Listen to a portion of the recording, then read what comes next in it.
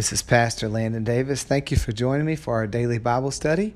We'll be reading from 2 Corinthians chapter 13 today from the World English Bible. This is the third time I am coming to you. At the mouth of 2 or 3 witnesses shall every word be established.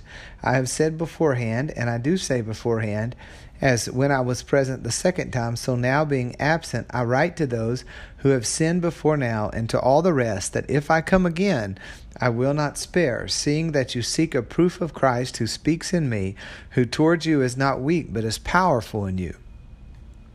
We see the patience of a true man of God. This was a troubled church in many ways, and there was gross immorality in the church, and he had warned them, and then he had warned them again, and now there is a third group that is going a third time, and a third group of people as they hear it who will be receiving the warning that Paul is going to exercise his authority in the church if he must. And so it's very evident that church correction should never be taken lightly. There were multiple warnings, there were multiple witnesses, and they knew Paul to be a man of God. They had reason to respect him, and so he is held off, but he's saying, if this continues, then when I come, it will not be pleasant. Verse 4, for he was crucified through weakness, yet he lives through the power of God. For we also are weak in him, but we will live with him through the power of God towards you. Examine your own selves, whether you are in the faith. Test your own selves. Or don't you know about your own selves that Jesus Christ is in you, unless indeed you are disqualified? But I hope that you will know that we aren't disqualified. So just as Christ humbled himself, he died in weakness, but then he rose in power. Men of God many times will have the appearance of weakness. In fact, they will allow themselves to become weak for the good of the kingdom. And so they're going to show restraint. They'll show humility. They'll offer forgiveness, and they'll offer grace. But the power of the risen Lord is working in them. And so in truth, they are far from weak. So Paul exhorts the church to examine themselves. Compare your life to the Word of God. Compare your actions to the convicting voice of the Spirit. There are some, and I think that applies today, there are some that believe they are saved when they're actually lost. It would do them good to examine themselves. Some that expect to receive a crown will be surprised to find that they are actually disqualified. Verse 7, now I pray to God that you do no evil, not that we may appear approved, but that you may do that which is honorable, though we are as reprobate. For we can do nothing against the truth, but for the truth. For we rejoice when we are weak and you are strong. We also pray for this, your becoming perfect. For this cause I write these things while absent, that I may not deal sharply when present, according to the authority which the Lord gave me for building up and not for tearing down. Paul wasn't concerned about how he would appear, about his reputation. He was concerned about the kingdom.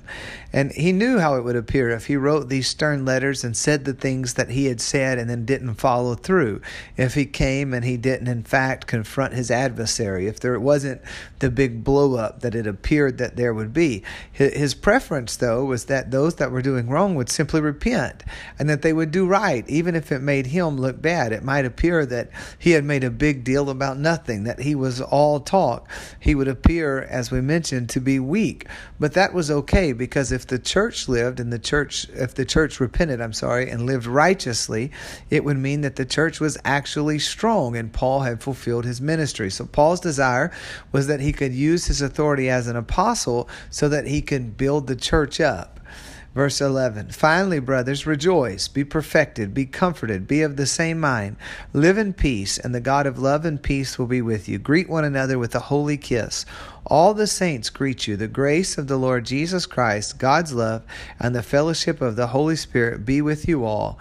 Amen. This letter had many stinging rebukes, as did his previous correspondence. There were warnings of discipline, yet Paul tells them to rejoice.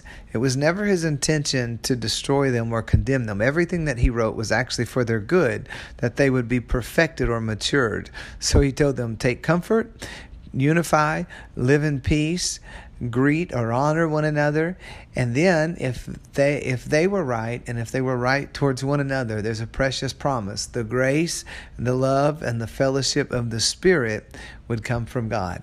Let's pray together and ask the Lord to help us to be one with one another, of the same mind, to be unified, and that the anointing that comes from a unified body of believer would be realized in our local assemblies and in the church at large today. Father, we pray in the name of Jesus that you would make us one.